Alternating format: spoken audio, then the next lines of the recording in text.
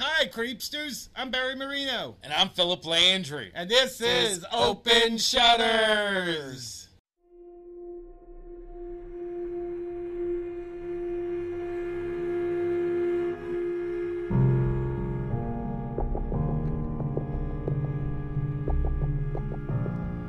Scary ghosts, creepy serial killers, all things that go bump in the night.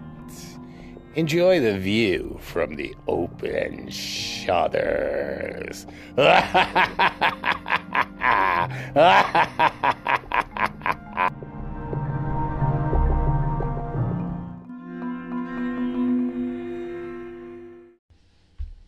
Hey, Philip, what's up? Oh, Since last night. I'm feeling all fat and sassy. Yeah, we recorded our last bonus episode. Well, you're going to be hearing this on Sunday. What is the date? Sunday they're going to be hearing that? Is that April 11th, Sunday? Yeah. I think so, yeah. And today is actually April 8th. And last night, April 7th, was when we recorded a tribute to Jessica Walter in the movie Play Misty for Me. That was fun, wasn't it? Oh my gosh. It was great. Y'all go listen to it. Listen, you guys, I really wish, I can't find anywhere it's streaming. I had bought the movie on YouTube, but it's not a really expensive DVD if you want to buy it. And I think it's just like $3 to rent on Vudu and Amazon Prime. I really do recommend the movie. It's a good movie. And speaking of movies, what you been watching this week?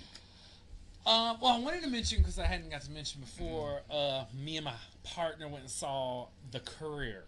How was it? With Benedict Cumberbatch. That's a name and a half, isn't it? Cumberbatch. Batch. And then Benedict Arnold. Oh, God. I love him, though. He is so hot. Like, yeah, that name is almost obscene. Benedict. He kind of reminds me of like a younger version of my man. You realize it has dick and cum. Now he's getting nasty. I know, but this whole month's gonna be nasty. That's why we have to mark our episodes explicit. Yes. Well, it really is it was an excellent movie. I'm not gonna give any spoilers, but I just want to mention it is about a businessman who turns into a British spy to spy on the Russians in the early '60s in Moscow. So it's got a Cold War type of thing, and right? it is based on true events. So. Oh, wow. I haven't really watched anything because Lance has been playing this video game and it's kind of like hogging the TV. That bitch. I know. He gonna get one of them damn He got hogging the damn TV. He got into this video game, and he always says, "Oh, only losers play video games." But then he gets into it. Well, I hadn't finished, but y'all would probably like, I'm sure Lance will even like it, along with even Curtis and everybody, The Irregulars. Oh, he did like Serial Mom. We did watch that. Serial Mom. But The Irregulars, I'm sure he'll like because he likes Victorian era stuff and all. And it's kind of like this kind of twist on kind of like the Sherlock Holmes kind of time, but it's more focused on these group of young people that assist Watson and Holmes. Oh, okay. So there's a murder mystery. It's not. It's not one of those period pieces or crime mystery because there's also like kidnappings and other things and I just sometimes I just can't take those historical dramas where all these people with British accents sit around the drawing room fanning themselves, saying things like, "I'm so bored." Oh no! So is the audience. This has a whole paranormal thing going on and everything else. So like, I'm sure Lance will enjoy the hell out of it. So will you. My late partner loved those kind of movies. Anything that was period, costume, anything like that, and he used to watch them. I used to call them Fred movies because of the kind of movies. One of them he watched. This is supposed to be some great Stanley Kubrick movie called Barry Lyndon. Did you ever see that? Oh, God damn it. That was the most boring movie I've ever seen. And there's a scene where Ryan O'Neal's in it. And it was a Kubrick movie? It was a Kubrick movie. It's set in the American Revolutionary period or some kind of thing like that. But Ryan O'Neal's son, who's a little boy, is dying.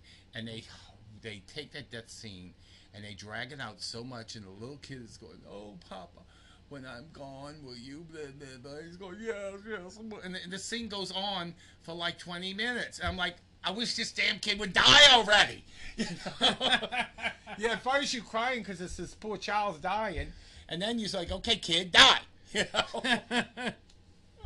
Oh, good Lord. That was it. I never saw that movie again. And I usually tried to, if he was watching something like that, I would just go online or something. Now, we did want to talk about taking it from period pieces to in the moment, in the now, like what's going on. You said you had got to watch the Superstore series finale. So Yes, did I did. And I was really happy to see America Ferrera back. I am going to say something we may, if you don't want to hear this, skip a little bit because we may give a little bit of spoiler here, slightly, because we want to mention this is probably one of the most timely series finales about what is going on in America, what is going on in the world, what is happening. And they really presented what it was like in the whole series, what it was like to be a retail worker. Yes. And in a big box store like Walmart, like that's what Superstore is kind of based off of. Yes. You know, if you look at the colors and all the stuff going on with that, they really never came out and expressly said Walmart, but it was Walmart. It looked like Walmart. I'll tell you, I worked at 2 big box retail giant stores. I'm not going to mention their names, but number 1 and number 2 of size. And it's not an easy job. It is very stressful. It's they don't really pay you enough. Yeah, and they really did. The series finale really did hit on where we are in like I said, in the country and the world, where we're shifting away from.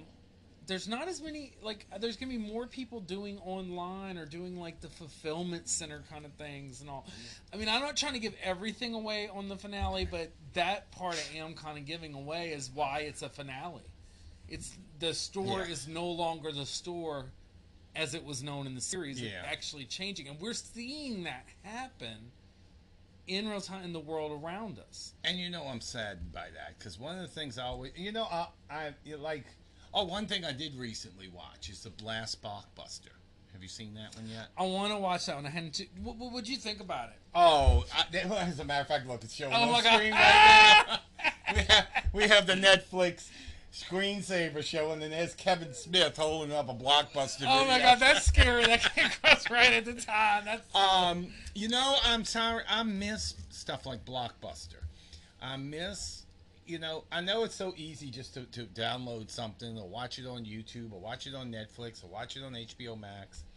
But I'm really saddened because I really used to enjoy going to the video store.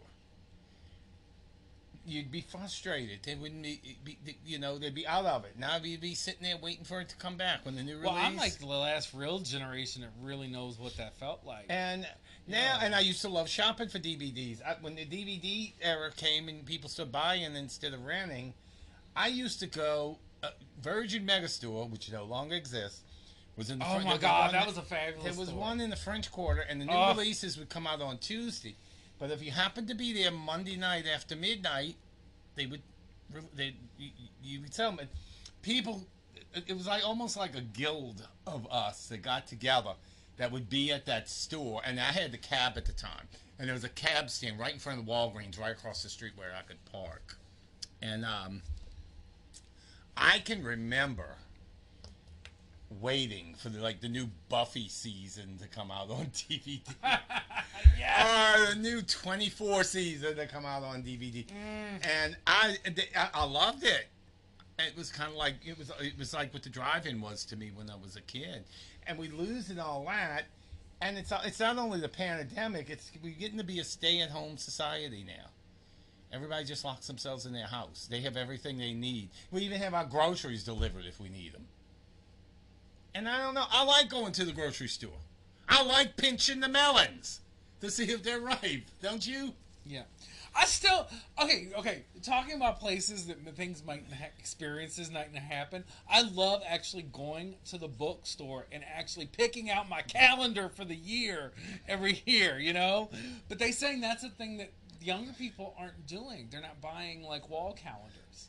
Oh, I like a wall calendar. I went Barnes and Noble to stay open forever. But you know, we do have a new bookstore. Did you know that? Nobody told me about this. Tell On the me. Elysian Fields in St. Claude, right next to it's where that daiquiri shop used to be across the street. What from is the road. it? It's called Baldwin and Company, and it's a bookstore and coffee shop combined. Ooh. You remember like Upstart Crow? You remember Upstart Crow? It was kind of like that. I have to go check that out. And the old it's next to the old Jeans Po' Boys. It was the daiquiri shop. Oh wow. And it's a bookstore, cafe, coffee shop, like a Starbucks with books. Oh, we have to go. We have to go together. We gotta go after we record. That sounds interesting. Yeah. So I have a couple of shout outs. Yeah, we did a shout out to these different podcasts that had also done a Play Misty for Me episode. I did those on the Play Misty for Me episode, so I really don't have to do them again. But I also want to say hey to Shaughnessy and Justin of Don't Love Look you, Under the Shaughnessy Bed. and Justin. And I got reacquainted with a lady I knew in the '90s, and it coincides with the theme of this month's series.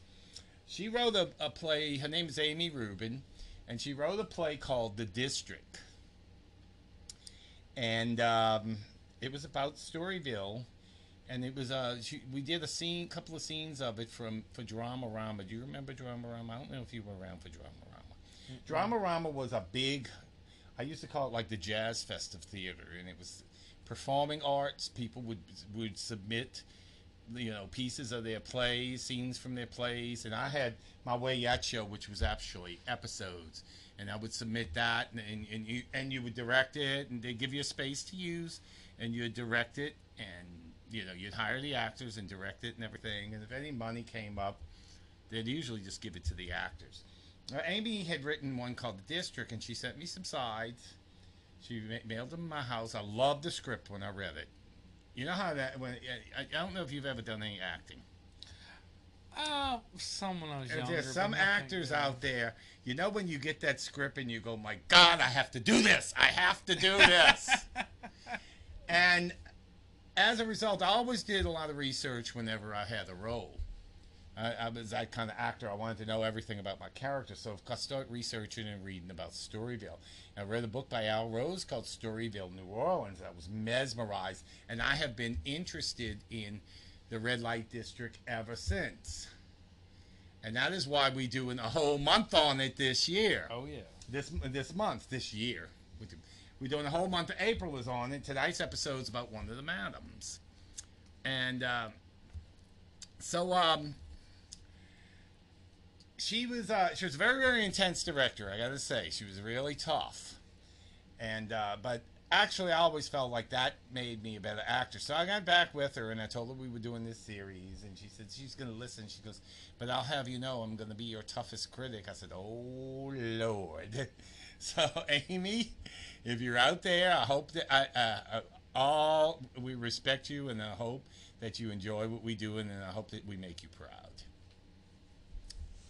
So what else we got? You got some obits, don't you? Yes, I Bring do. on the obits. I do. Let me get my obits together. Okay, I think we're way too excited about dead people. Well, okay. So we're going to start with, we did Jessica Walter last night. We did a whole episode. Yeah, really. Go listen to that episode if y'all haven't. That is the first time we have done anything, a whole episode of an obit, but then we watched her very first breakout movie. So we're going to start with Gloria Henry, who played Alice Mitchell, the mom of the titular character in the sitcom Dennis the Menace. She died April 4th at 98. Aww. She used to do. She's done shows like Perry Mason, The Files of Jeffrey Jones. I never heard of that one, but it was a starring role as Dennis's warm-hearted mother in a comedy based on a long-running comic strip where most people know her, and she appeared in all 146 episodes from 1959 to 1963. You weren't even thought of, were you? Yeah, I've seen it on Syndicate, though. Oh, yeah. It comes really on like MeTV and stuff, or something like that. And then we have, the next one we're going to do is Richard Gillian. He's a veteran character actor whose credits include Designing Women 24, Desperate Housewives, and he died March 18th after a brief illness. And so what the illness was. He was 71 years old, and he was married to Jean Smart of Designing Women, who played Charlene. I gotta remember it's Yeah. Charlene and not Charlene. And but he was on the TV show. He played the love interest of Annie Potts' Mary Jo. But he was Yes. married to Charlene. And Smart always quipped, I met him when he was kissing someone else. That's So rest in peace, Richard. Aw. And the last one, all of the baby boomers and Generation Xers will probably know this lady, Beverly Cleary. She was a children's author, iconic children's author. And she, do you remember her? You ever read any of her books? Yeah, no, my mom was a school teacher, so she had us she read all kinds of books to us, but my mom was all about her. So Yeah, she Henry Huggins and Beezus and Ramona, the Mouse and the Motorcycle. She died March 25th in Carmel, California. Ironically, that's where the movie we saw last night. yeah. And she had lived there since the 60s, so she must have kind of a hippie attitude. She was 104 years old. That's a full life. She was for iconic characters, the children's books characters. And they first published in 1950, and she has 40-plus novels still in print. I'm sure there's probably millennials have read her books, too. They've been a standard in schools for the past 70 years. Well, talking about the dead, I need to talk about a couple of things that have been going on in the world. You mean before your wait, dead obits, your dead horoscope? Yeah. If anybody's been kind of keeping up with international news, some interesting things have been going on in Egypt. Egypt? Yeah, first off, they moved the mummies from one location to another, and it was a full-on procession parade. Oh, I just thought of a stupid joke. It was as though we could write a book about called Mummy Dearest. It was really interesting. They actually had them in these kind of cart movable things. They were moving them, and it was decorated, with like the Egyptian motifs, and it would have the name of whatever the mummy, like the actual pharaoh or queen or whoever was on there, and they're moving them to their new location of resting, where they're going to be. So that in itself, I just wanted to mention, was extremely. Yeah, why do they have to move the mummies? Weren't they okay where they were? I don't know, but they had to be careful. So these things, there was very climate control. The things they were carrying them in the little vehicles. But there's another piece of news archaeologically that came out today. The lost golden city of Luxor has now been discovered, and Egypt has now released that information that they have discovered. Oh. So I am also wondering. I'm interested in that. I'm also wondering, like, when these discoveries, things like this happen, what have we opened up? You know what I'm saying? What new curses might be unleashed on the world? Okay, but it is still on another level, though. It is very intriguing that all of this is going on. So. Wow. That is just too much. So I didn't know. So you heard of any of that going on? I haven't really read the news on that. I got to look it up. I'm gonna have to read some more about it. Oh yeah, because it's very entertaining. All of this is going on like right now. So yeah. what does this hold for 2021? It's what I've got to say. I don't know. I think the whole decade of the 2020s. I got a joke about how all the calamities of the 2020s. Was accidentally put into 1 year. So, before we get to the, you want to talk about the Patreon account? Yeah. So we have a Patreon account. We have different tiers of membership on Patreon. We have our entry level is Antoinette Frank. And with that, you get early access to episodes and several other perks. Mid-tier is the Axeman.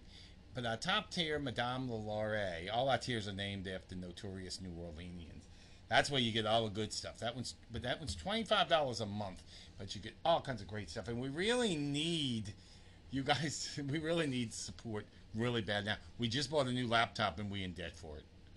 We making payments on it because our laptop that we were using just wasn't cutting it anymore. It was old and cranky, and it finally decided to say goodbye. Goodbye. Bye. That's what it So said. anyway, it's www.patreon.com/openshutters, and go there and you can see our content. You can unlock anything you want. We're gonna have a lot of we don't have a whole lot of bonus content right now. We had an illness because of we were gonna put our Sybil episode on there, and then I thought about putting the Play Misty for Me one on there, but I wanted that one to be a public. But starting next week, we're going to have a lot of bonus episodes. We're going to have one about Storyville itself. Yep. We're going to do one about the history of prostitution. Going all the way back. All the way back to the ancient Rome, to the internet age. And then we're going to go, we also doing one about the history of pornography, which also is going to go all the way back.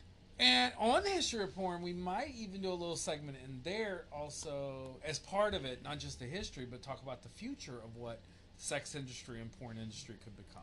And you know what's ironic is next week's madam, Lulu White, was a very early porn model. Yes. Which we're going to touch more on that next week. But first, don't you have some horoscopes?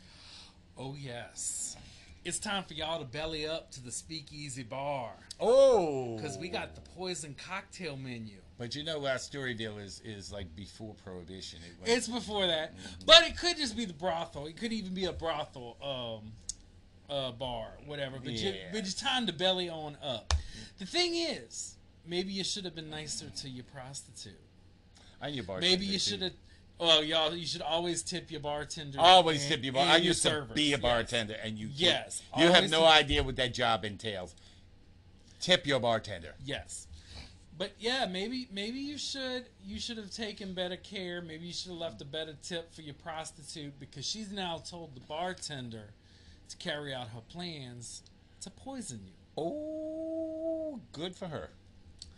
So let's talk about how you're going to die. Let's read the poison cocktail menu and what each sign is going to be served. Starting out with Aries. Oh. That's our sister podcast. That's our sister girls. That's our sister girls. Justin and Shaughnessy. All right, what's happening? Yeah, it's y'all birthday month, I heard. Yes. Yeah, well, we're in Aries now because I heard them say that when I was listening to the last episode. Yes. So y'all are being served up a margarita with a cyanide sugar rim. Oh, cyanide sugar. Yeah. Ooh, whoa. They wouldn't even get to drink that. They just put their lips on it and they're going. Pretty much. Taurus. The bull. How are we going to kill that bull? We actually... Cosmopound 1080. Oh. So basically a cosmopolitan with compound 1080. That's which is an animal bull. neurotoxin. Why don't we just throw in some Everclear 150, 192? Actually, the compound 1080, if people aren't aware of it, as a poison, it actually can, when it kills and it's in there, it can actually live inside like the body of the host for... Or not, well, it's not toxin, it's not living, but it can stay in there. It can be toxic for up to a year inside the body. So when the worms go up in there, it kills the worms too? I guess. You heard that little nursery rhyme? The worms crawl in. And the worms crawl out. In your stomach and out your mouth. I love that song. They used that on Babadook, I think, the movie Babadook. I haven't seen Babadook. I gotta see it. I know there's one I want to watch. You have to Maybe watch that. after the podcast we could watch it. What's that one? What's beneath? What lies beneath, or something? What lies below? What lies below? With that girl finds out her mom married that You just saw. guy. That's what you was looking at. Yeah, but I I like was the too. mystery thing too. But I was looking at that. We had Gemini. And looking at all that shit. We made it to Gemini. You know who that is? That's Yeah. our Roz. That's Will. yeah, and he's working his new job. That's what I forgot to talk about. I got a new job. Go take him I'll be on. selling tours. Yeah, him and on the street. Well, we're doing that. I'm Yep. working the streets. Not like you hadn't done that before. Oh, stop. I'm not Sue Ann Nivens. Come on. Law. Why can't you be? No. You know, one of my favorite Sue Ann Nivens line is when she's telling Mary Mary's in charge of something. Mary Richards is in charge of doing changes in the station. She's, you're gonna have to get them get better paint for the men's room. And Mary says, Sue Ann, did you crash the men's room? She goes, of course not, dear. I wanted someone's guest. That's Betty White. Yes, I love some Betty White. Well, Gemini. Moscow Mule with a hint of ricin. Ooh. Well, you know, you just made my stomach explode hearing that.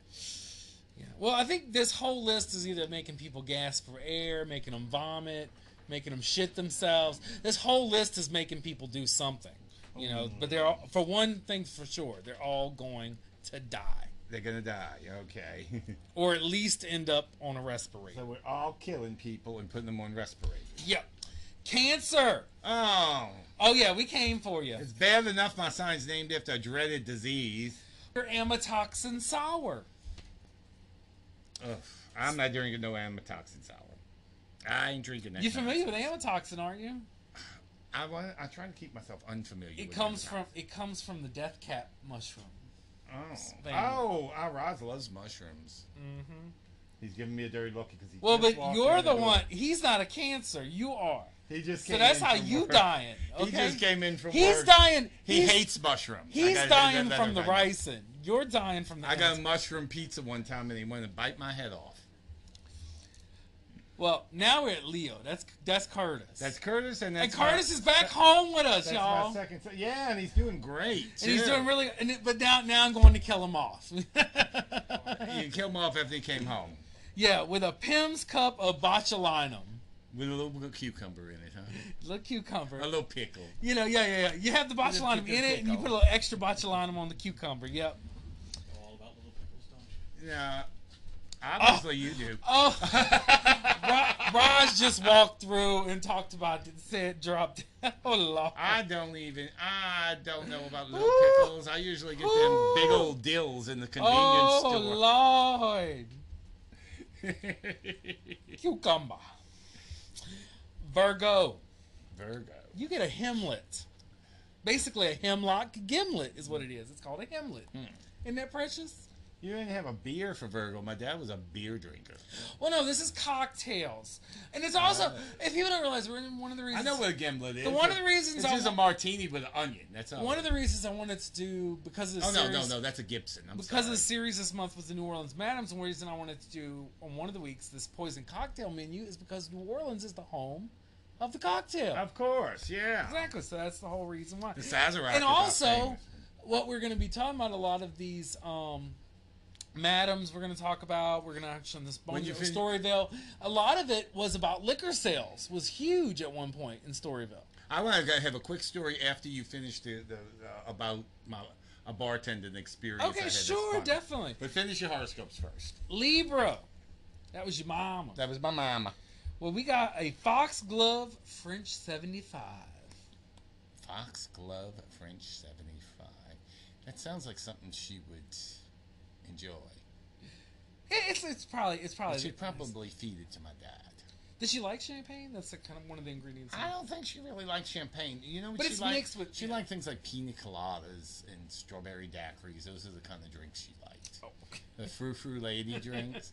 And she liked them even better if they didn't have any liquor. She just liked the sweetness. Oh, okay. She was a sugar mama. Oh, that's precious. Scorpio. Ooh, that's you, huh? Yeah, y'all getting the lily of the Vu Carré. Oh, lily of the valley. Yeah, which it's not. Those Lily little of the bellflowers are valley. toxic. Sagittarius. That's my man.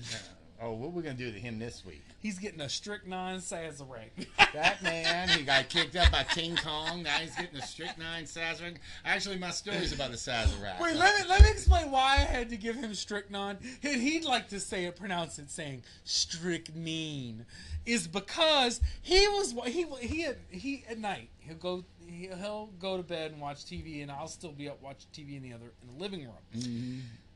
What does he put on at night to go to bed to? Poirot. Oh, David Shachette. Yeah, you know what I'm talking about? Yeah. Well, there was an episode, because when I was trying to figure this out, just so happened they had an episode where somebody died of strychnine, but he said strychnine, the character. Oh. So Jim likes to say strychnine. Oh, I shouldn't have say his name. Oh, well. Well, let King Kong pick him up and throw him. Whatever. Fine. And eventually it's going to come out. I ain't giving his last name, but Jim is his name. I ain't going to kill him with strychnine. Capricorn. Oh, that's Capricorn? Capricorn. Yeah, you got it now. That's your man, huh?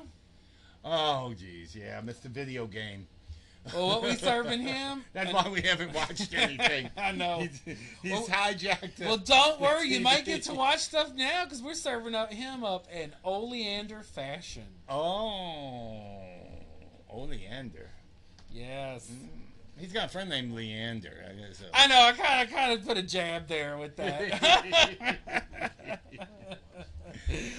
Aquarius. Actually, I think Leander is a fan of the podcast. I think he listens. Actually, I have no problem with Leander. I put the jab was at Leander. If you are listening, we actually appreciate you. We love you. We thought you'd get a kick out the joke. But you could kill I Lance. think Leander has. I think he's on one of the Facebook groups.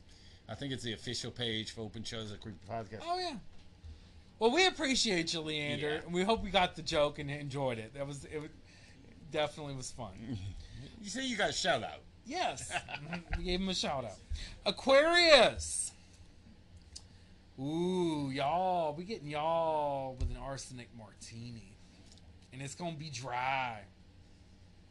A dry arsenic martini. And put them in a dry grave.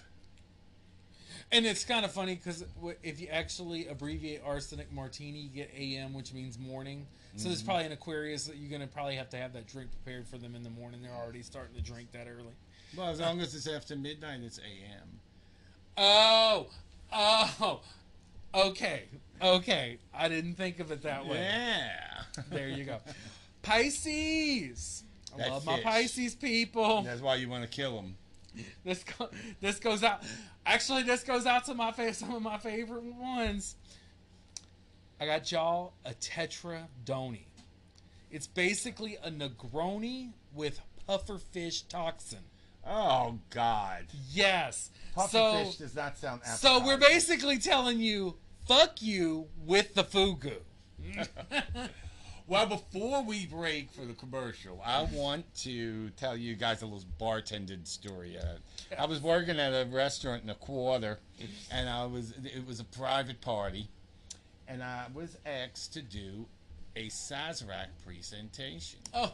So I'm sitting all there showing them how you do the Sazerac and how you coat the glass with the Pernod and all of them, making jokes. And all my jokes I'm making, which I know are funny as hell, and they're not laughing. They're just staring at me, and they're saying, Pfefferglühen. I'm like, what the fuck is a Pfefferglühen? So finally, I asked the tour guide, the concierge that was doing that, I said, what's wrong with these people? Why are they not laughing at my jokes? She says, oh, I forgot to tell you. They don't speak English. I said, well, no wonder they think I'm a Pfefferglühen. And I'm standing up here talking to them in English, laughing at my own jokes, and they don't know a freaking thing I said. So Pfefferglühen must mean dumbass, an idiot or something. I can't believe such a thing. All right, we're going to go to our Barry Marino Crafts Creation commercial, and then we're going to be right back with Josie Arlington, a notorious Storyville madam. Where's the watch?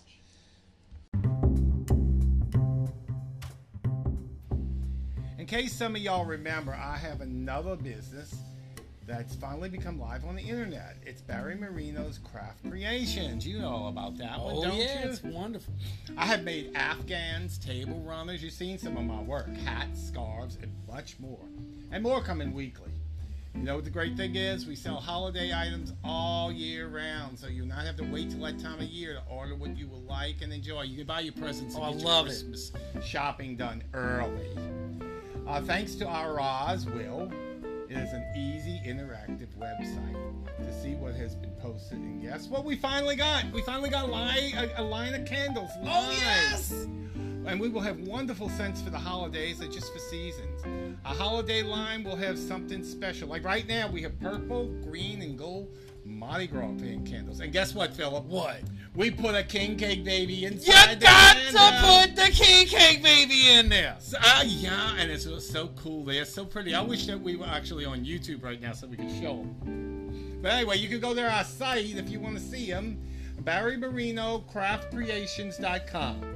BarryMarino CraftCreations.com. I wanted to spell the whole thing out so that everybody gets it right when they want to come to it. Alrighty, thank you.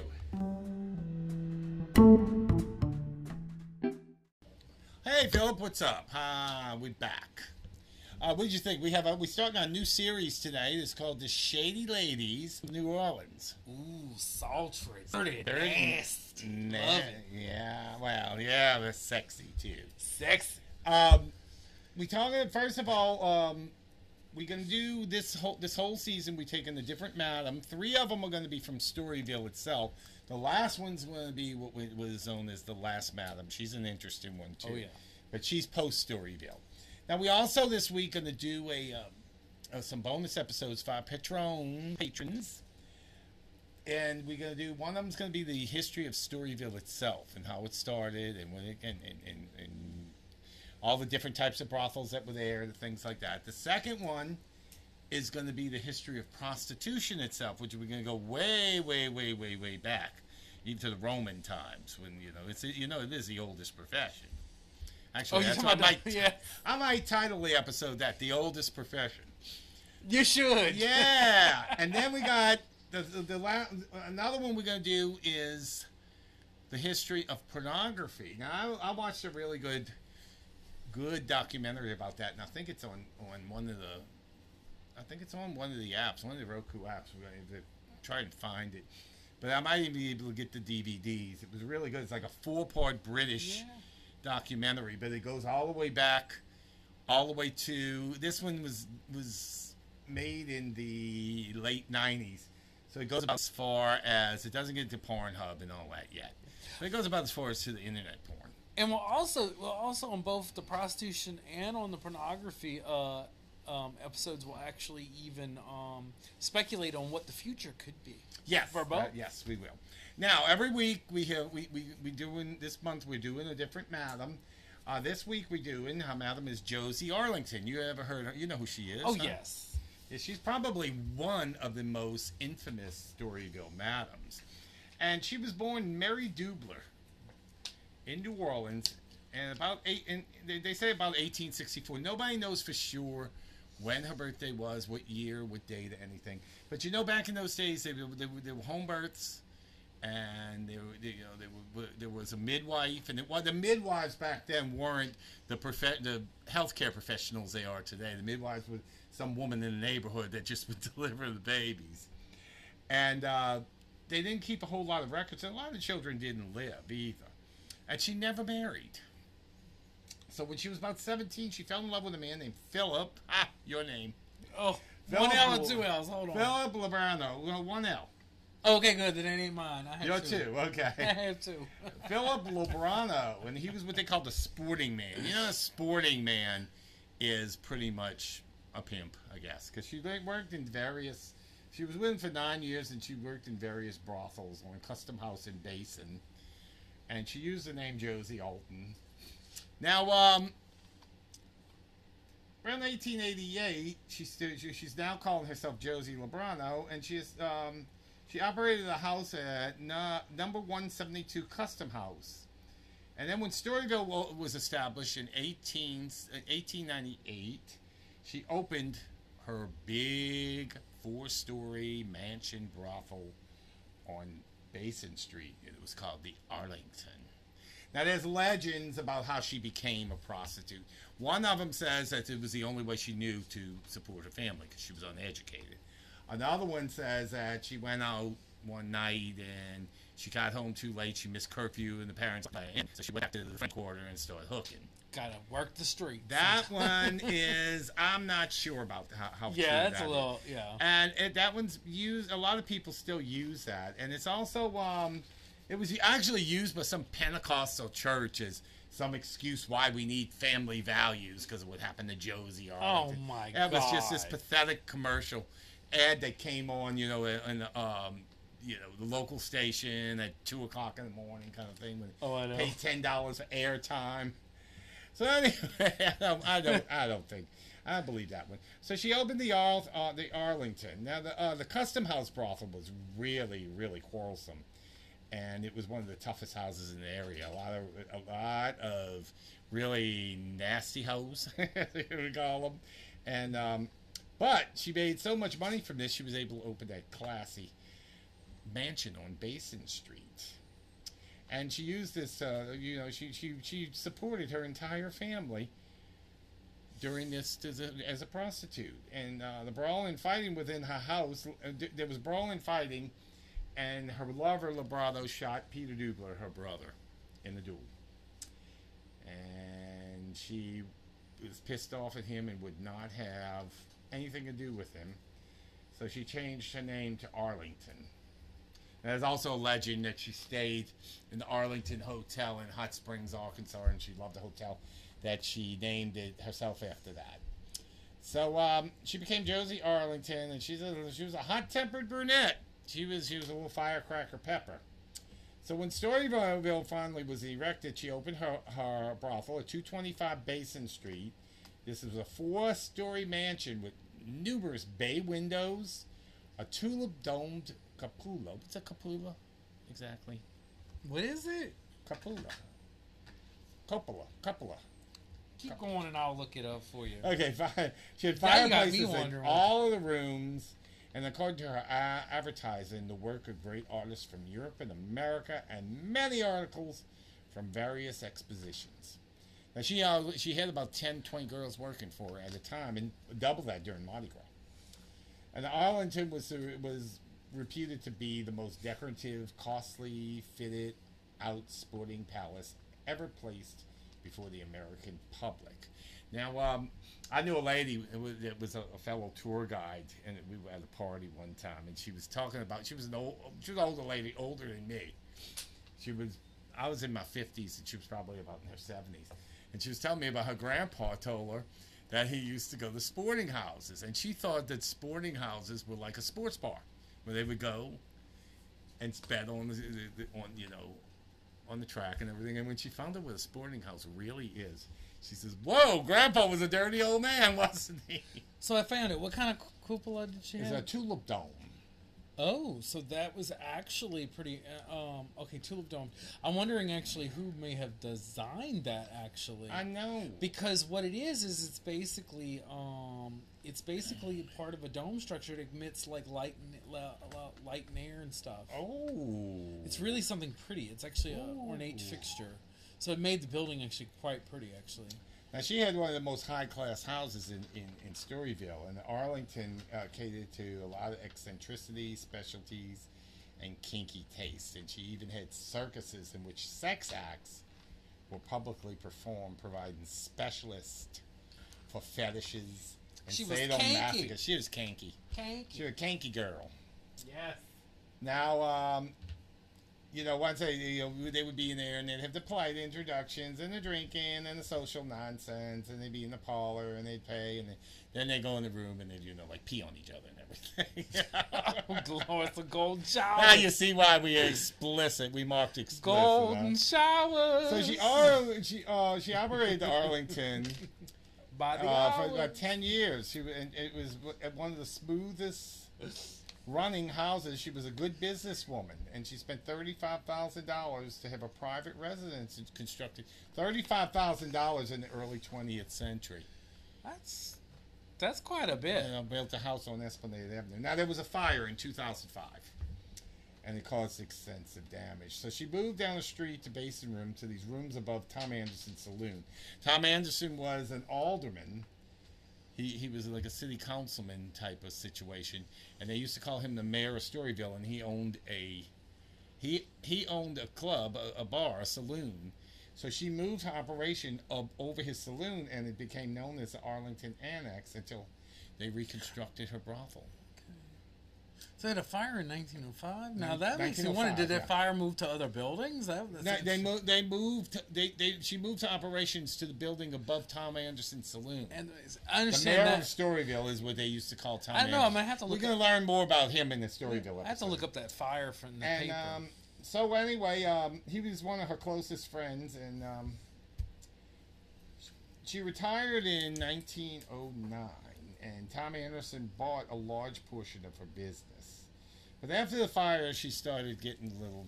She was kind of moody, and she didn't like people. She wasn't really getting to be really unpleasant to be around.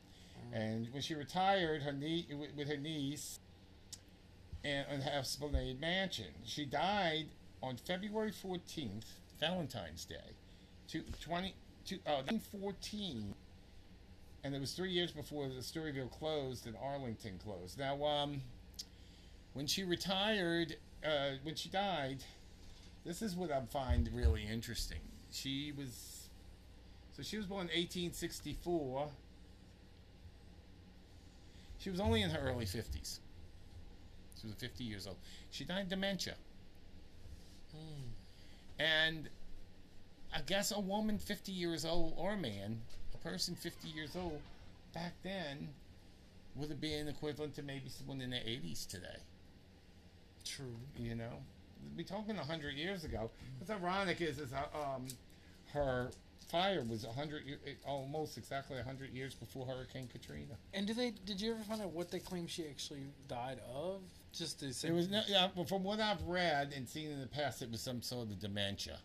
And a lot of them think it was brought on. She may have. Today we know a lot of times dementia can be caused by mini strokes, and the stress from that fire could have brought on some mini strokes, and maybe brought on a stroke that she didn't even know she had. Because that's what happened to my mom. My mom had a couple of mini strokes, and it did some damage to her brain that was progressive. Right. And that's why she went into the dementia thing. Now, one of the things Josie always wanted was to be a member of society. She tried to join the social clubs.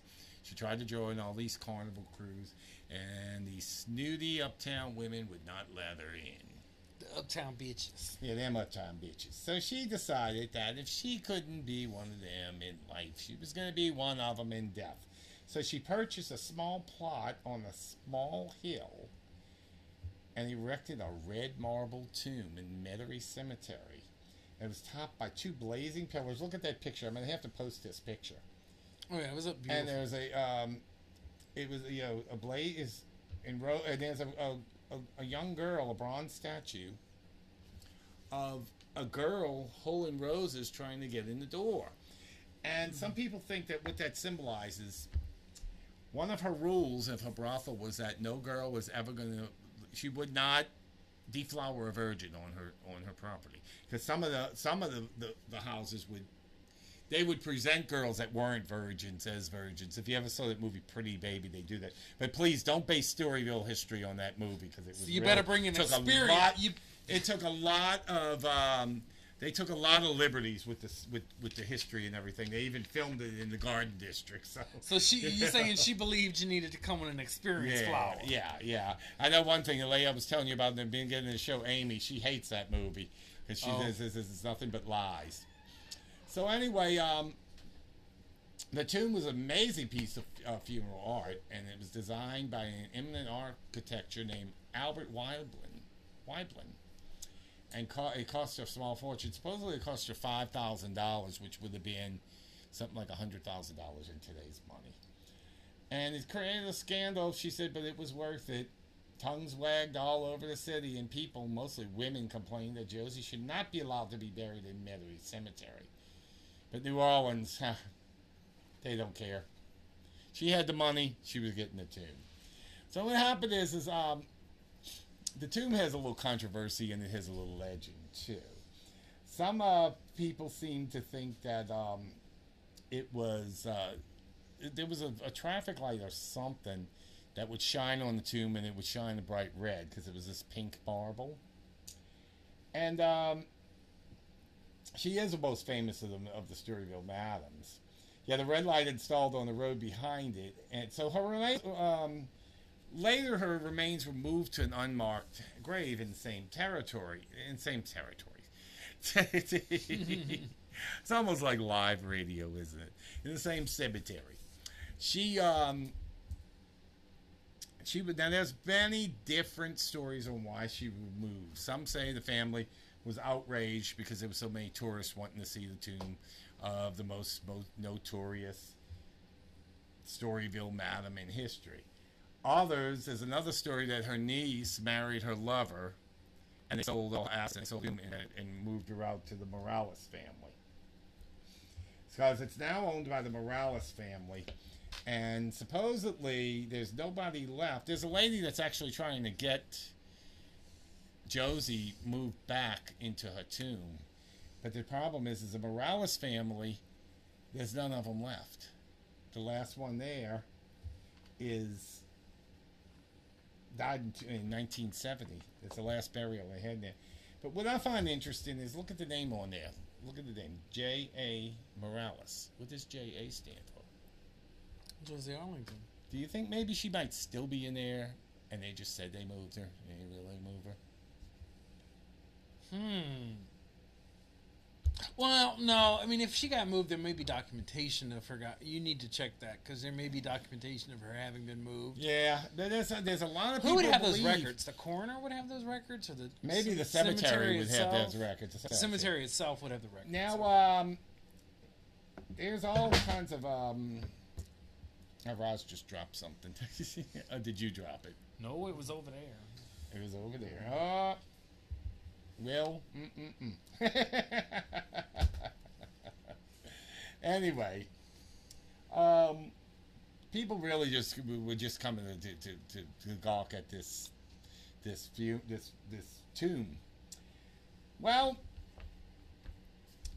there are also some that believe that she was moved because the family didn't want people gawking at her tomb, and then there's some that believe that Denise and her married her lover and they sold off all her assets and sold the tomb and moved her remains. But there are people right now who are trying to get that tomb, get her back in there. I have no idea where she is if she's not in there. But she, she's one of the most famous madams in New Orleans, and we still talking about her today. Well, since you had to bring up the tomb, I had to look up the tomb. Oh, you did? I had to look up. I had to look so up the Tell me about architect. it. So he was actually one of the premier companies. He specialized in monuments and burial structures. This is important more than just even Joe. That's why. And I'm glad you looked this up. Albert Weeblen Marble and Granite Company. Okay, so and he lived from 1857 to 1957. And the year I was born. Looking, I was just doing a quick search. I know this is on Wikipedia. Don't judge me, okay? Yeah. But I'm looking at his famous works, and yes, her tomb is on there. But there's a couple of other interesting structures and tombs that are underneath his list. The tomb of Lodge Number 30 of the Benevolent and Protective Order of the Elks in the Greenwood Cemetery, New Orleans. Oh, that big elk you see when you... beautiful elk. Yes, that is a gorgeous... So no wonder this is one of the most... He does beautiful work. That's not all. There's a few others. One other I want to note. There's a few others on here, but there's one other I do want to note that is actually no longer exists out in public. It's the PGT Beauregard Monument. You remember that? I remember that. Out They just front got rid of by that. City Park, and it was removed on the early morning hours of May 17th, 2017. Oh, yeah. So he had actually made that as well. He created that in 1913. So 1912, this is just interesting. So just to kind of give you 1912 was the Elks. 1913, he had actually was commissioned to do the PGT Beauregard Monument. And in 1914... here we have the Josie Arlington. Well, actually, it was built in 1911, the Josie Arlington tomb.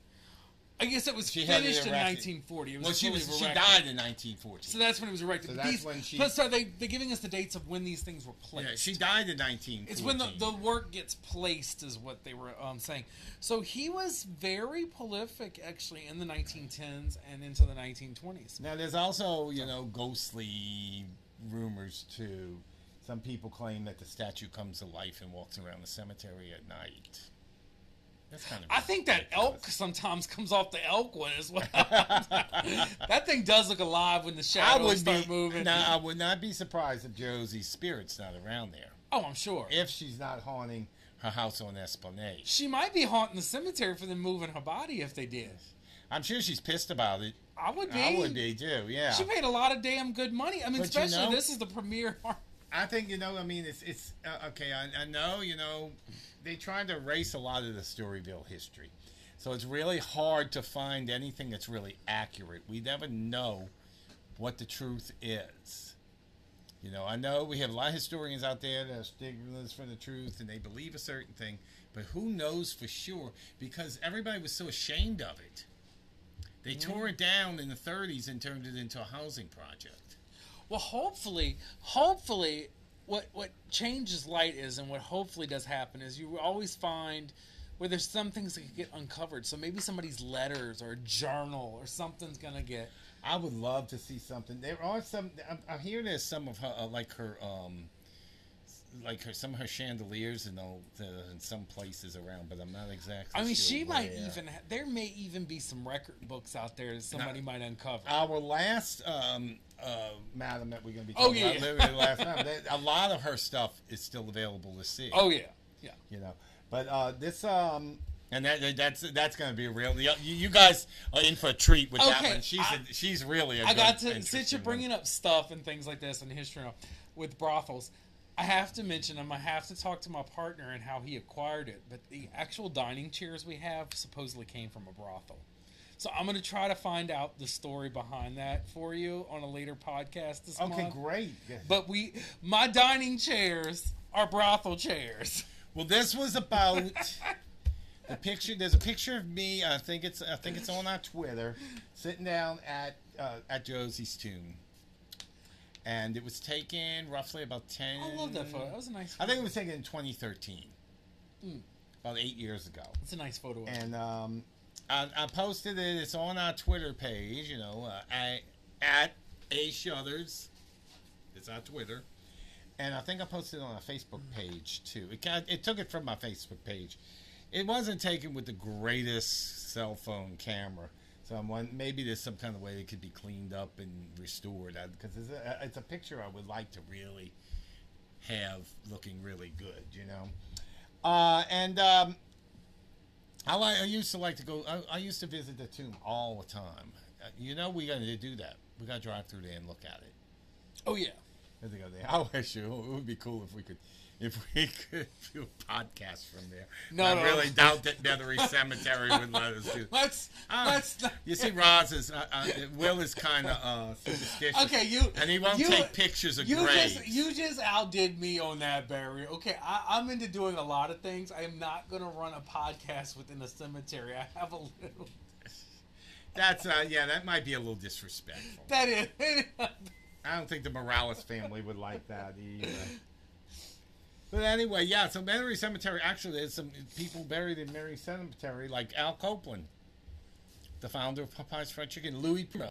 He's even got the song, the first lyrics of Just a Gigolo, the lyrics of Just a Gigolo on his grave. And he's right next to Diamond Jim Moran, who was a famous restaurateur in the French Quarter in the 40s, 50s, and 60s, I believe it was. They called him Diamond Jim because all his tooth fillings were diamonds. He's in there. Duplessis Morrison, the mayor that died in the plane crash with his son, is in there. Carlos Marcello, the very notorious mobster, is in Methery Cemetery. Well, this all very much brings up an interesting thing. This woman, like many other women contemporaries that were also in that time, that were also madams, they were important to the culture. Mm-hmm. And I think if we don't reference them, if we don't look back, if we don't keep their memory alive at some level, I know people are always trying to sweep sex work and other things under the rug, or it's got to be hidden or it can't be shown. I think it's got to be explored. It's got to be brought to light, because if it's not, we lose a part of that culture. Well, and from the beginning of time. It happened. You can't just sweep it under the rug. It's just like slavery or any other thing that might not seem politically correct now. You can't say it didn't happen. because it happened. Yeah.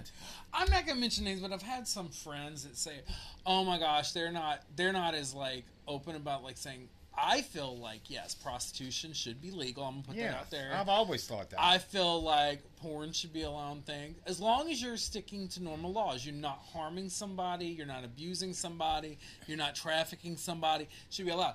I have some friends that actually say, "Oh, but it promotes the trafficking." No, it doesn't. No, because and I'm going to put it out there. I don't believe that at all. I think a good, well-regulated sex industry actually helps keep those other things down.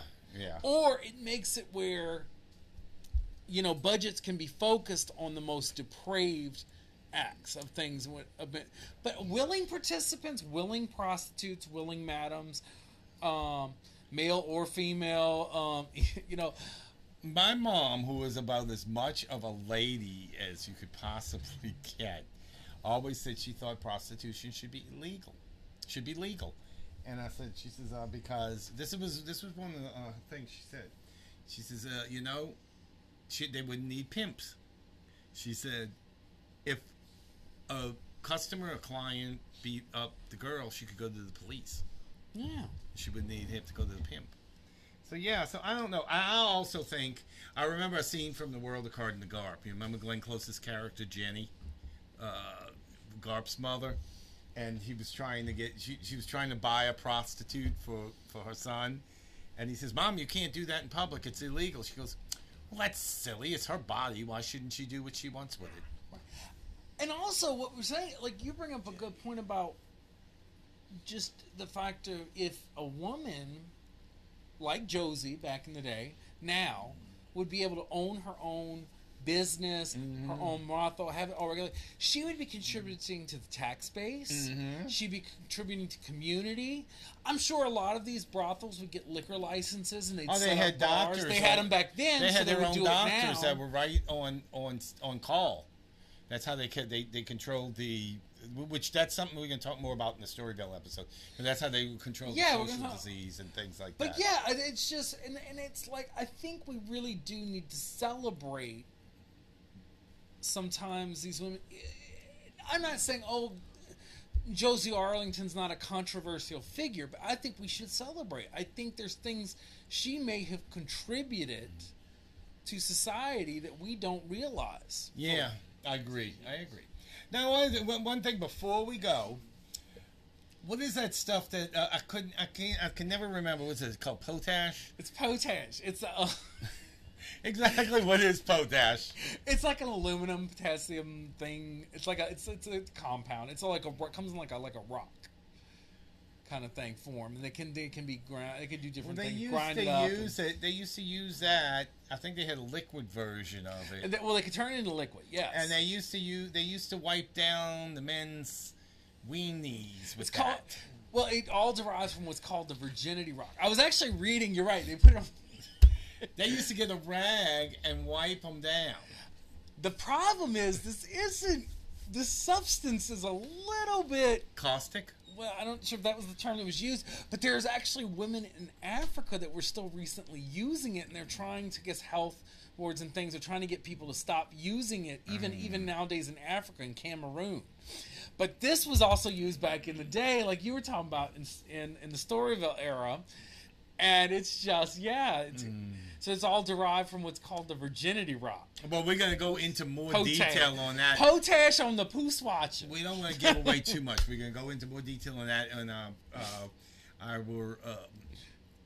Patron bonus episode on this history of Storyville. Oh, yeah. So for tonight, our social media, you can follow us on Twitter at @Shutters. You can follow us on Instagram at Open Shutters Podcast. Our Facebook page is called Open Shutters, a creepy podcast, and our Facebook group is the official page for Open Shutters, a creepy podcast. And let's not forget our Patreon. Patreon. It's www.patreon.com/OpenShutters. And we have 3 wonderful tiers of membership. And you can help us pay for this new laptop we just bought. We're still paying for it on time. So we really need you badly. So anyway, is anything I'm forgetting? Oh, yes, email. Our email is, if you have any questions or any comments or anything, you could email us at openshutters@yahoo.com. All right, until next week, enjoy the view from the open shutters. But don't fall out the window. Good night. Good night.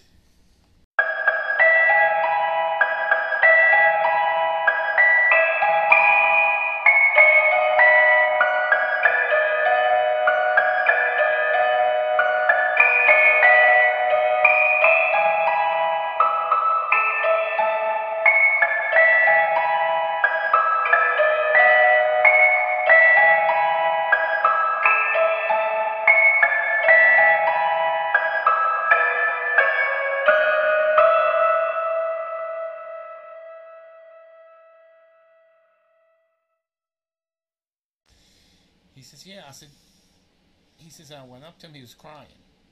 His spirit's always probably going He to be says- attached there. He says, and I went up to him and I said, hey, buddy, what's wrong? Can I help you?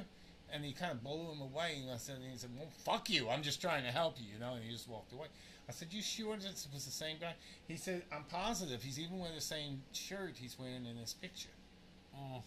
And I was like, whoa. Now, I was also working at a tour company, not Voodoo Bone Lady, a different one. It was called Capital City Trolleys. You remember them? And one of the girls that worked there, one of the girls that booked the tours and everything, her father's a real estate agent, and one of the properties he handled was the place where the murder happened. So he asked the landlord, whose name I wasn't going to mention. He says, "You did replace those appliances, huh?" He goes, "Oh no, she washed off." I found that to be so disgusting and so cynical and so it made me want to throw up to hear that. It was just my God. terrible that anybody would be that cold about something that horrible happened to someone. Wow. You know? And, it's just sometimes that's how people are. That's why I don't want to mention his name. You don't mention this guy's name. I know anybody that hears this is going to start harassing him, and I don't want that to happen. I don't want to be responsible. Isn't the Omni Royal actually closed off access to their roof since then because of that? I'm sure think they they had did for a made while. some I think changes. they put some railings up to where They did some things and made You some can't changes. just jump and off people like can't. that, I don't but- think you can just even go up there now. Like I think that part of the roof where he jumped, I still think they still have the bar area open, but I think they have either a big fence or a wall. they changed at that point. something. I can't. I Remember. know you can't go to the area where he jumped off anymore. No. And Ethan's book, Shake the Devil Off, I thought it was a really good book, but the problem I had with it is that it was really sympathetic towards Zach, and it almost showed out Addie as a villain. And that's the thing. These That's people not were both fair. troubled, and it's not this thing of like let's blame one person or the other. We have to look at the thing here that the events, the times in which they lived in, And the then way you- mental yeah. health. There was not much mental health. Let me explain. This was 2006. I mean, I was having mental health problems. You were having we were all having mental health problems I'm going to tell you something. in 2006. I'm going to tell you something. I got when I lived in New Jersey for that year and a half. I didn't have any problems. I was just one of the people watching it on TV like the rest of the. Well, that's true. You were in New Jersey. I only left. I was here for the storm, got out. Well, I was here for the storm. You I were was here in for the storm too. Superdome and Yeah, everything. yeah. So you went through strength stuff, and I came back after I left, and I was staying with my folks for like a month. I came back right at the end of right for the beginning of October, right at the end of September. I came back right when we come back in the city. I was back in. Yeah. And this then was a year later from that. I'm just saying that first year back, which is basically the time frame, that was not easy, and there was not much mental health access. Well, Let you me know tell what you. happened when I first came back? I made the mistake of watching that documentary when the levees broke, because it came out on DVD, and I bought the DVD. And I swear to God, when they showed the scenes of the Superdome, I could still the smells came back. The smell, what it smelled like.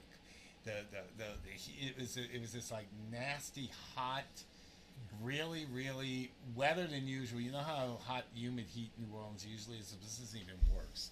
And I could smell that. I could smell the sweaty bodies. And when they show the dead bodies floating in the river, it just, I went through a terrible post-traumatic stress and I got to the point where I was afraid to leave the house. And Fred went back to work at his old job at this little store in Chalmette. And one night, what was I out of? I was out of milk or something that I needed to fix something I wanted to eat. And there was a corner store right down the street, which normally, I mean, today, you know, you go out, you walk there, and you get your stuff. I had to push myself out there. And when I was walking down the street, I was frightened. I was looking around, and I was acting really. And now I'm thinking to myself, well, now I know how those people that we stare at and look at and say that they're crazy, now I know how they feel. Yeah. You know, luckily I was able to get help, and I'm fine now. Well, and going back to Zach and Addie for a moment, just to relate all this, they were living their lives. They were doing kind of okay. The storm hit. She kind of ended up in this weird, like, adrenaline survival mode, and that's what they were in.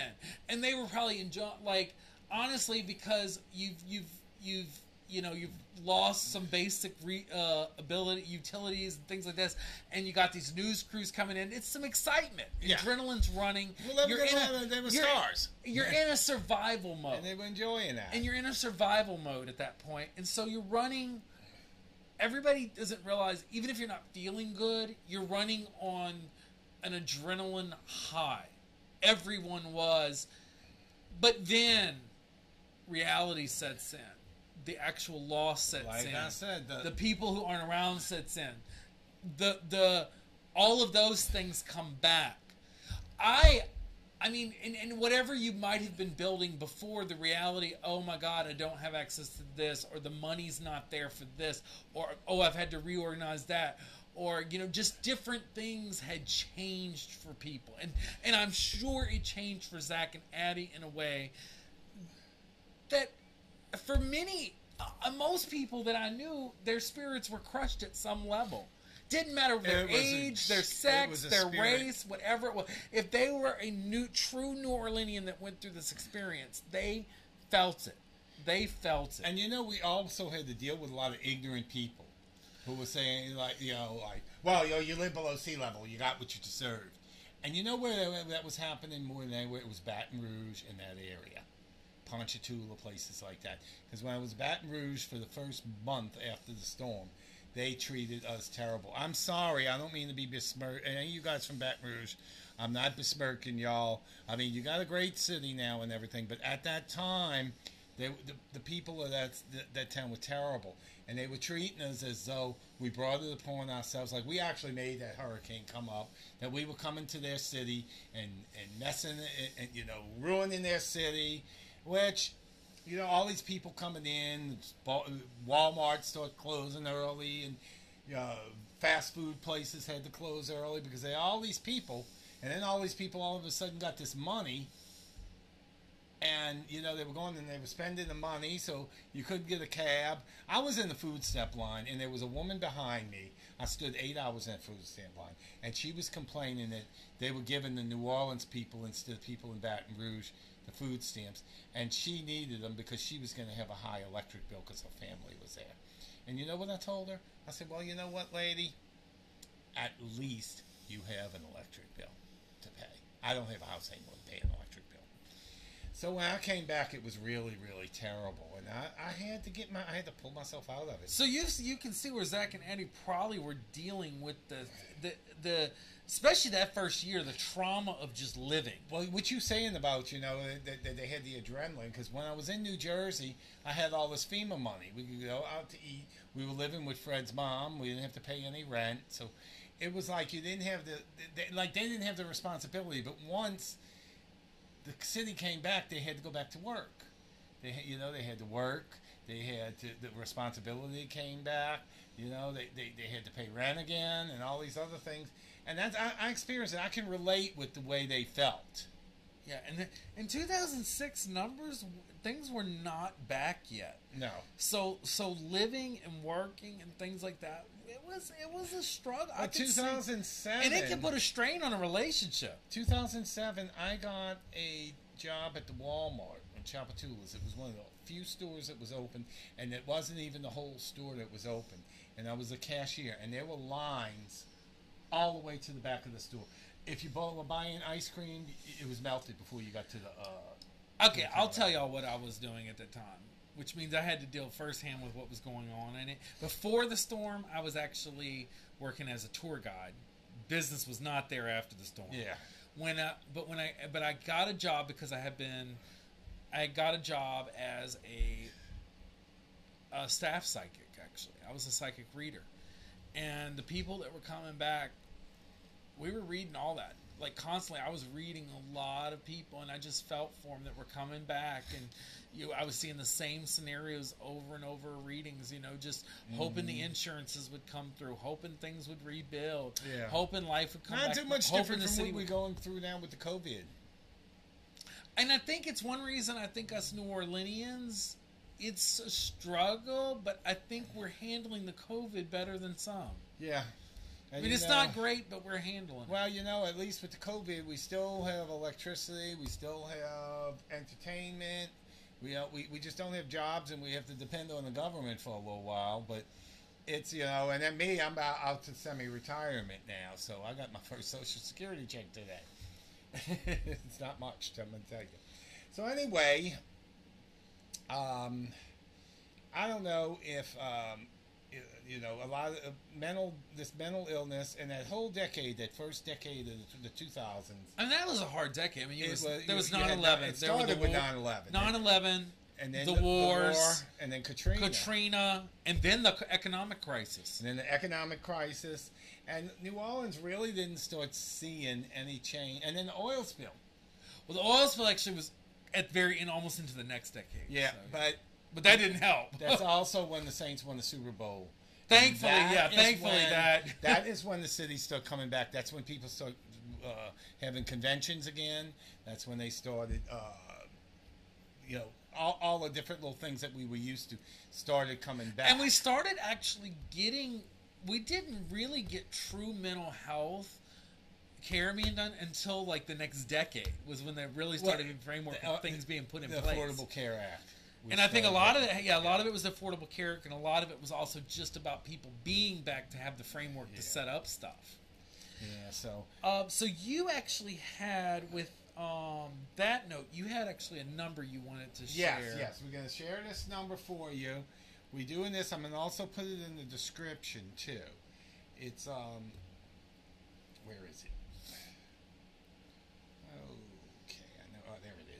All right, this is the Veterans Administration Mental Health Services. If you're a veteran and you're suffering with mental health, you can call this our hotline at 1-877-222-8387. And then there's another number, 877-22... Oh, that's the same number, 223.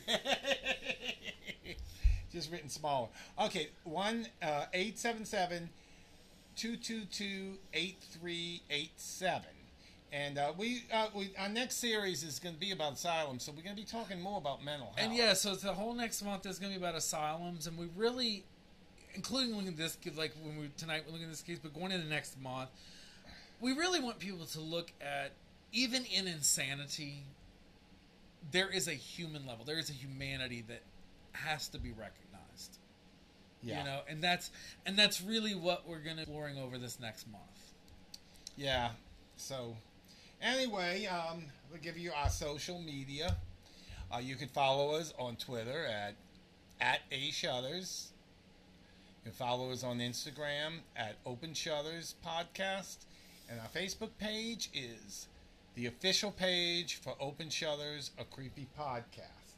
If you have any comments or any questions, and we will read the questions on the podcast if you like. Our email address is openshutters@yahoo.com. It's all one word, Open Shutters. And, that's Shutters with a D, in case it's just like our podcast is. So you have anything to add, Philip, before we go? Be kind.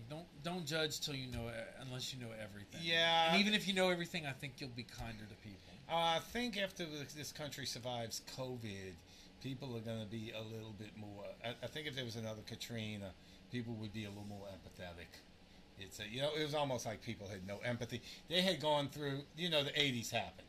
the me, greed is good, that kind of thing. And I think that a little bit too much of that stuck. So anyway, we will be back next week.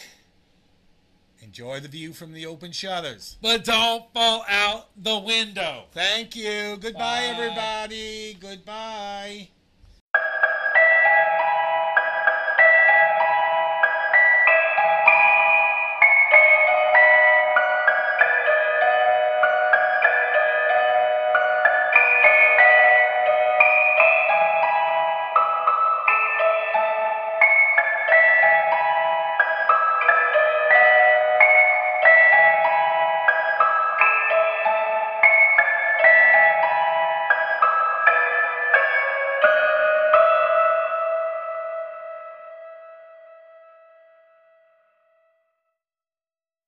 Oh, he found her frozen on the rooftop.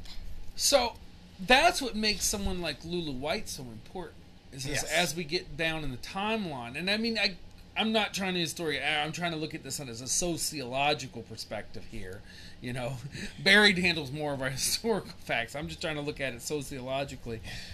Also, the importance of what she did with the Mahogany Hall, with the musicians. It has to be said, her influence on not just black culture, but taking that black culture to make it all of New Orleans culture. Yeah. To have those musicians that eventually would be the starts of jazz music, that would become what is New Orleans music and culture as we know it. Yeah, because that's basically that type of music was born in She gave that Storyville. arena. Mahogany Hall was that arena. It was that zone. It was that place. Yeah. Mahogany Hall is still. I mean, you have people today, to this day, know what you're talking about when you mention Mahogany Hall. She's still well known. She's still being talked about almost 100 years after her death, 90 years after her death. And I just think the name is so beautiful that she used like Mahogany Hall. Yes. Like it's almost as she knew at a level. And I'm just saying, this is not saying, oh my God, this is not being historical. I'm just thinking sociologically. I think there's a part of her that may have knew she was presenting black excellence. Now, according She to, knew she was doing that in the the music. biggest problem, according to Spectacular Witness, is that she had some bad business investments, and I think I believe she may have had a gambling problem, because towards the end of her life she was destitute. Like I said, she was living with Willie Piazza probably because she had nowhere else to go. She was, like Blanche Dubois. She couldn't do, the Storyville was gone by 1931. Prohibition was in. Well, who knows? I mean, we're looking at she died in 1931, right? Yeah, supposedly. Okay, so Some say one of the later, issues but- was, like many people, we really can't say, oh my God, if you really want to just look in the context of it, the 1920s, she probably did like many Americans, black and white or any race, they had borrowed too much on credit. Yeah. And that's probably what she had done as well. And so it's not so much that she went destitute per se. She was just happening to go through the same circumstance that many Americans probably went through. I can't confirm what I'm saying, but I'm just looking at the time frame. Generally, it's probably part of what happened. Yes. But yeah, she did make some bad investments. Well, yeah. I mean, And she died broke. She pretty much died destitute. well, a lot of people died broke in early 30s. She at one time earned millions, and she lost it all. Yeah, and that does show. I mean, Well, actually, when because Storyville was closed by the U.S. Navy in 1917, and the reason it was closed is because they put the naval base on Poland Avenue. With the naval base on Poland Avenue, I think they believe they just tore it down. As a matter of fact, and there was the Congress put some law. They were going through all this reform thing, and there was this upswing in evangelicalism. Amy Semple McPherson, and they were going into a little family values town, kind of like the 1980s, not much different. Even though they were decadent, they were trying to be all prudish and everything at the same time. And there's all the reform and prohibition. Prohibition was another factor. And they so they closed. Everything was in the reform. Even which we're going to touch on in our Storyville episode, in our bonus episode. We're talking about even Carrie Nation. You know who Carrie Nation was? Carrie Nation was she was a suffrage, and she was all for prohibition. She was anti-liquor because her husband died of alcoholism, and she was the one with the hatchet that would go around, breaking down the saloons and everything. And she actually visited Storyville and was given the tour and everything of it, and came away very impressed. That's in the book Empire of Sin. That's another one you ought to look at. That's really a good book too. Well, we need to really appreciate the importance of Lulu White and almost have a sense of gratitude as a New Orleanian. It doesn't matter if you're black, white, mixed. You owe something if you live in this city. Even if you live in America, you owe something because she influenced culture. There is music you probably listen to today where she'd have not had those musicians in her hall, we wouldn't have some of the music we have would today. Jelly Roll Morton have become the star he became? Exactly, and how much influence that had on American music. Know? Yeah, it really makes you wonder. Yeah, it does. It makes you wonder. Yeah, I'm really enjoying this. I'm really kind of honored to be covering this. I find that I like you said, I'm also for legalized prostitution, and I'm finding that the red light district Storyville actually worked.